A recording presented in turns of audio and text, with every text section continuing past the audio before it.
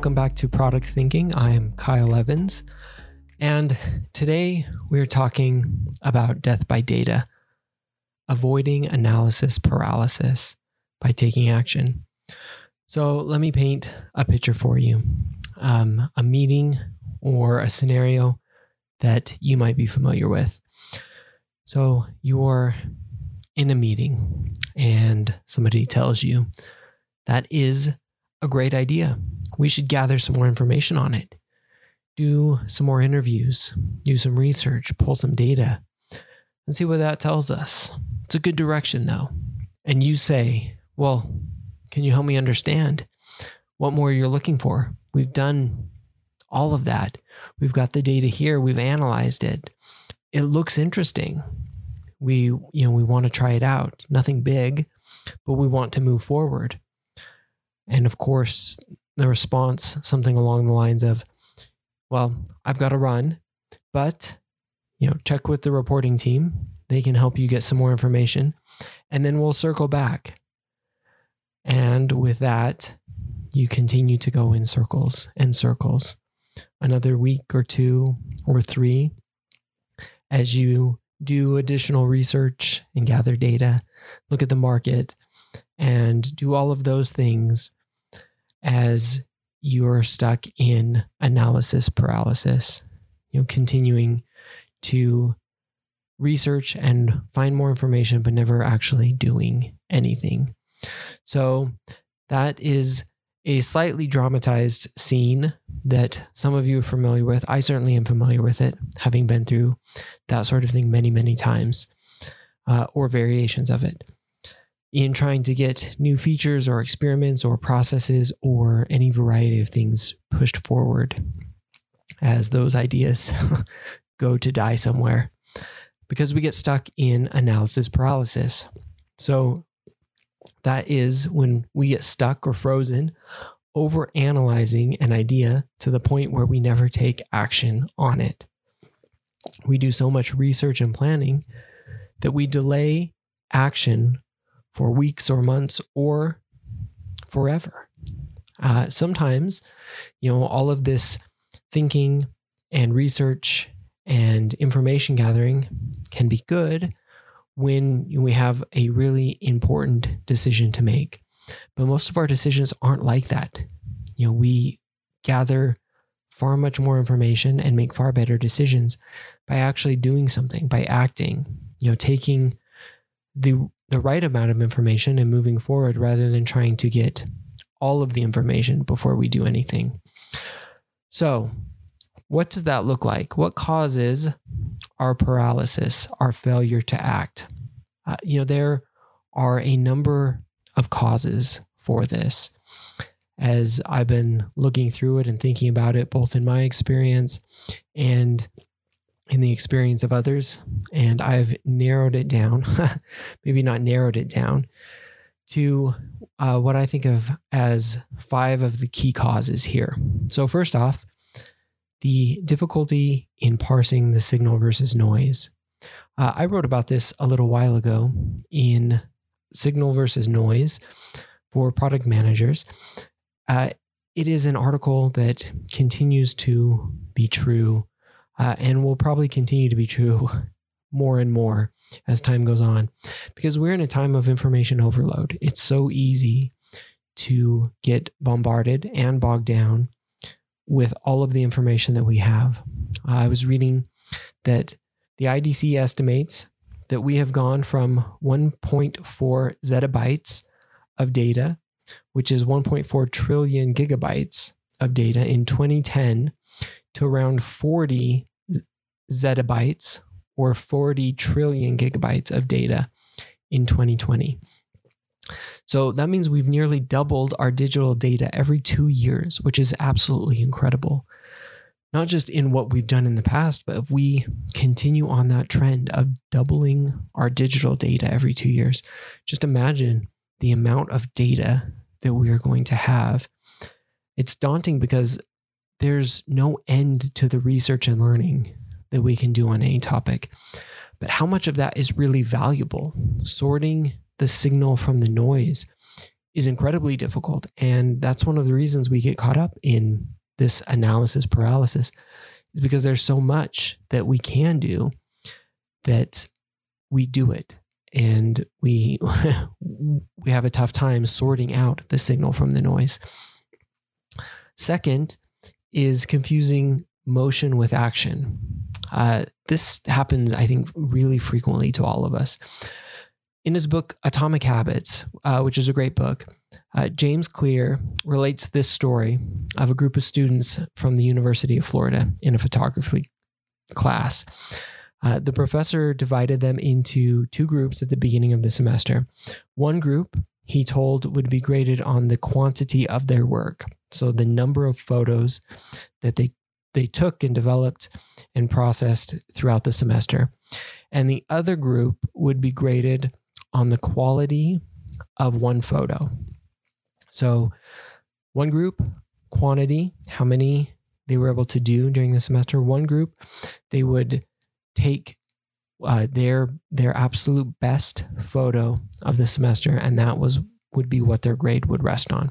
In the end, interestingly, or maybe not if you kind of know the story or can guess it, the group that focused on quantity also produced the highest quality because they got the repetitions in. They practiced over and over with composition and lighting until they perfected the art of what they were doing. While the group of students that was going to be graded on just one single photograph, on the quality of that, really spent most of the time researching and learning and talking about what made a perfect photo, and didn't spend hardly any time going out and actually taking photos and developing that skill set. So in that book, Atomic Habits, there's this paragraph: motion makes you feel like you're getting things done, but really you're just preparing to get something done. When preparation becomes a form of procrastination, you need to change something. You don't want to merely be planning, you want to be practicing. So confusing motion with action, another huge part of analysis paralysis. Third, no direction or no map. If you don't know where you want to go, it's easy to feel like you need to analyze everything before you decide. So I've seen this before. I've been part of several companies that didn't have a clear strategy or vision. So no one was exactly sure what to do, and they felt that they needed to protect themselves by analyzing everything extensively before moving forward. It was part of almost a risk mitigation strategy so that they could either avoid risk entirely or distribute that risk enough in a way that nobody would have to take any blame if things went wrong. Another part of this is, even if you do have a vision or strategy, kind of a long-term goal, you may have no clear path of getting there. So even if you have that direction, you may not have a map of how to achieve something like that. So you may know that you want to, write a New York Times bestseller or make $1 million or start a business, something large and lofty, but have no idea how to get there. So breaking down that vision into actionable steps is often the map, but without that, you're paralyzed by indecision. So like the students in the story that we were talking about just before, you don't know how to move forward with taking the best picture. So you theorize about it and actually never start doing anything about it. That is another way that we get paralyzed in inaction, is either not having that direction or not having it broken down into any way that we can take action on our direction. Fourth, paralyzed by fear. The fear of being wrong, how we may look or appear to others, how they will perceive us if we make the wrong decision, because we often expect ourselves to be experts at everything, which is so funny sometimes because how few of us truly are experts at anything or should even consider ourselves experts at anything. But even so, we want to avoid the idea that we aren't an expert at the things that we have either claimed or think that we should be experts in. We also fear the number of choices. So in a fascinating study known as the JAM experiment, researchers wanted to see if more choices affected the behavior of people. So buyers at a local grocery store saw either a selection of 24 jams, so jam as in like the peanut butter and jam that you eat on a sandwich. So a jam to taste test, or 6 jams. And the results were really interesting. The 24 jam selection attracted more attention, but also was overwhelming to buyers who ended up purchasing less jam from that display. The 6 jam selection ended up getting less attention, but shoppers ended up buying more jam from that taste test and that display. The conclusion was that even though we are attracted to more options initially, we get overwhelmed by having too many choices. And so we often end up not being able to decide.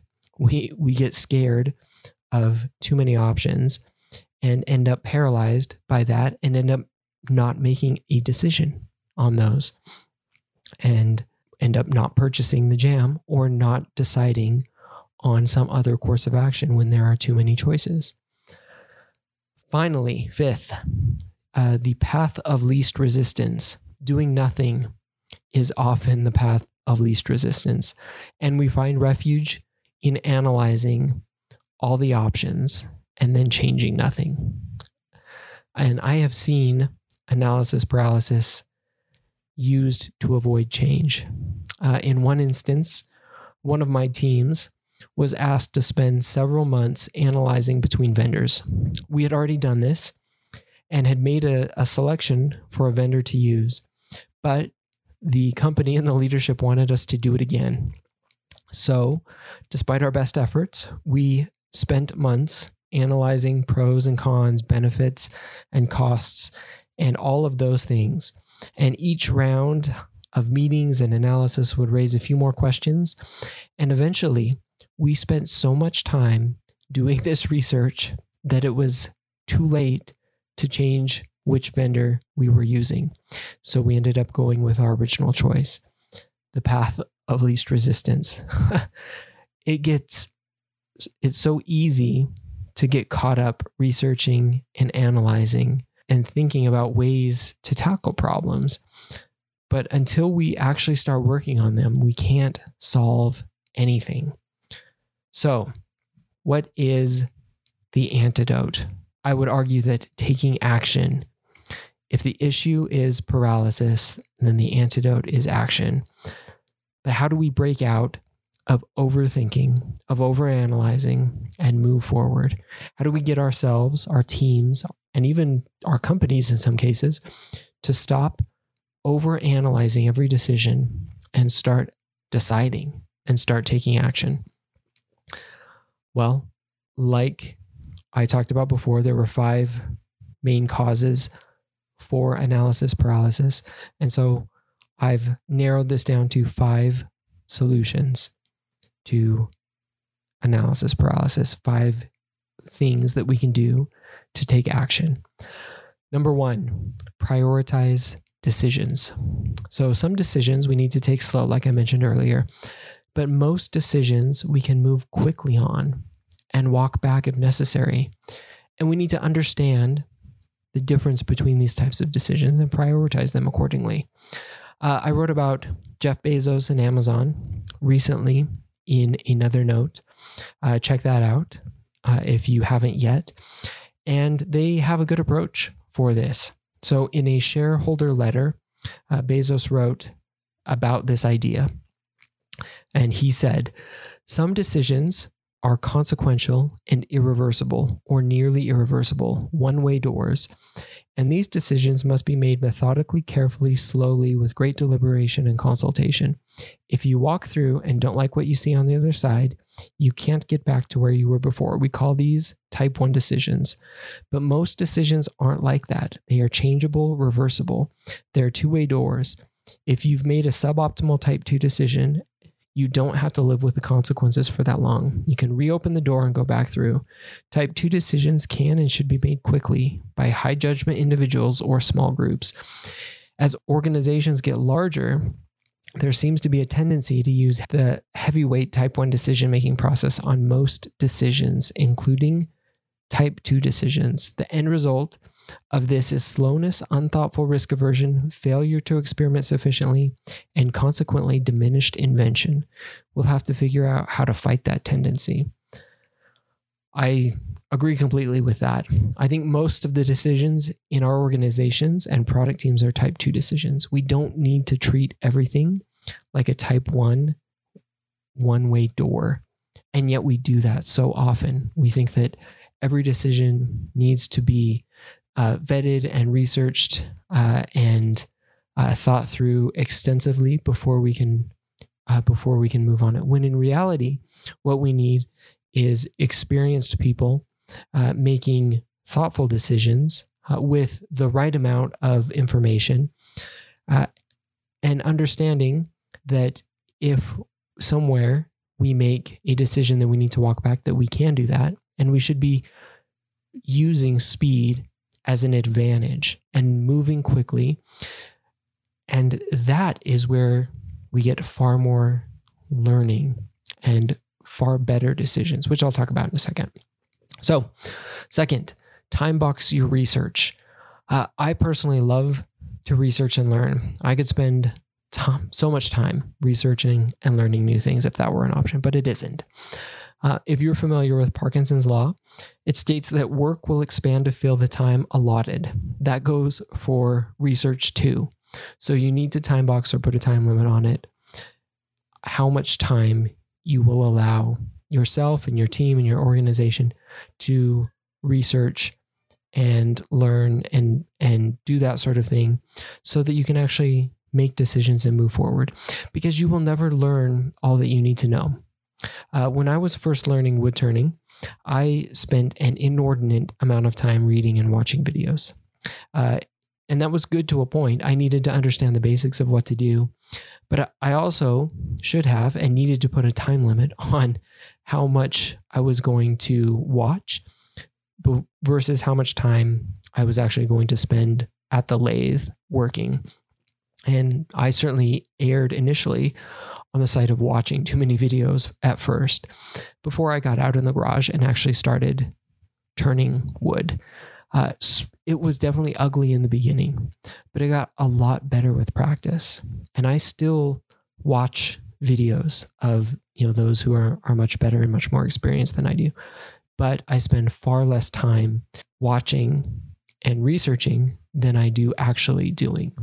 And I'm certainly a better practitioner for that. So that's number 2. Number 3, do and iterate. Like time boxing your research, you have to do something and iterate on it. If you only ever watch videos of other people doing things, you'll never be able to do it yourself. But once you do it, you'll have something to build on. Like my wood turning example, if I only ever watched other people do it, I would have an understanding of it, but I would never be able to take the tools and make something myself. But by actually getting out into the garage and doing it myself, I built up the understanding of what the people I was seeing were doing and how they were holding the tools, how they were doing it differently than I was, how they were making passes at the wood and avoiding tear out and things like that. And then I was able to build on that. We can apply those same principles to anything that we're creating. So no amount of watching or looking at data or user interviews can help more than actually building something that we can put in the hands of our users. All of those things are important. I'm not trying to discount them at all because they are critical to the process of creating good software and good applications. But the best thing that we can do is actually build something and get it out there. It doesn't have to be extensive. It doesn't have to be time consuming, but the more that we do, the more that we can learn. because, as a user, I can tell you all sorts of things, but I won't actually know any of that. And you won't know any of that until we can actually get something in my hands or in your hands as a user and see how we all react to it. What are the things that work and don't work? What are the actual behaviors that we do? And then learn from that. So the idea of building, testing, and iterating on that is so critical to just talking about it, to just looking at data. We learn so much more from actually doing something and iterating on it. Number 4, embrace being bad or good enough. When we begin anything, we're going to be bad at it. We don't learn to walk by being great at walking. I was terrible at wood turning when I started wood turning. Pretty much everything that we do, we start out bad at it. And so as soon as we can accept that, we can move on and start to become good at it. So embrace being bad, but also embrace good enough. Not every decision has to be perfect. And that's how we can get past this initial paralysis. Herbert Simon came up with the term satisficing, which of course is the combination of satisfying and sufficing. So he mashed those two together into satisficing. His research suggested that this is really one of two ways to make decisions or find solutions. And the other way is to maximize. So you have satisfice or maximize. Satisfice is finding something that will work well enough for our given constraints. Maximizing is continuing to look for the perfect solution. And what he found in his research is people who satisfice tend to be a lot happier. They can come to decisions much faster, and over the long term, they tend to be much happier. While those who maximize take a lot longer to come to decisions and also tend to be far less happy than those who satisfice. Because when we maximize, we are never ever happy until we come to, or at least attempt to come to, a perfect solution. But unfortunately, perfect solutions never or rarely exist. So being able to decide that we have a good enough solution for what we're trying to achieve and being able to move forward with that is critical to getting past the paralysis of the analysis, the analysis paralysis that we've been talking about. So that was number 4. Number 5, making the decision the right one. Like I just said, there are often many right decisions. Unlike school, the real world is not a series of problems with the answers at the back of the book. So we can't spend our time fretting over if we got the exact right answer, because there often isn't a single right answer. But what we can do is make the decision that we made the right answer. So rather than worry if there was a better solution that we could have come to, or try and spend all our time coming to the maximizer solution or the perfect solution, make a good enough decision, make a good enough solution with the information that we have, and then work like crazy, work hard to make that solution the right one. Make it work not just effectively, but really, really well for what we're trying to do. In an HBR article, there's this quote, we overemphasize the moment of choice and lose sight of everything that follows. Merely selecting the best option doesn't guarantee that results will turn out well in the long run. Just as making a suboptimal choice doesn't doom us to failure or unhappiness. It's what happens next and the days, months, or years that follow that ultimately determines whether a given decision was right. And I think that's exactly right. If we can make a decision can iterate on it, move it forward. It won't matter if it wasn't the most perfect decision out there. We can make it a good decision by working hard at it and making it work. Analysis paralysis can kill some of our best ideas and our best work. But ultimately, it doesn't have to be that way. We can avoid death by data or analysis paralysis by taking action, even small actions, and then use our research and learning to iterate and improve along the way. It doesn't have to be perfect because nothing really is, but the movement in the right direction will always be better than lots of good intentions with no movement. So that is our episode for this week. If you haven't checked out the newsletter, it is Death by Data at productthinking.cc. As always, I'm Kyle Evans. You can find me at Kyle Larry Evans on Twitter or at Kyle Larry Evans on Medium. And I will see you next time.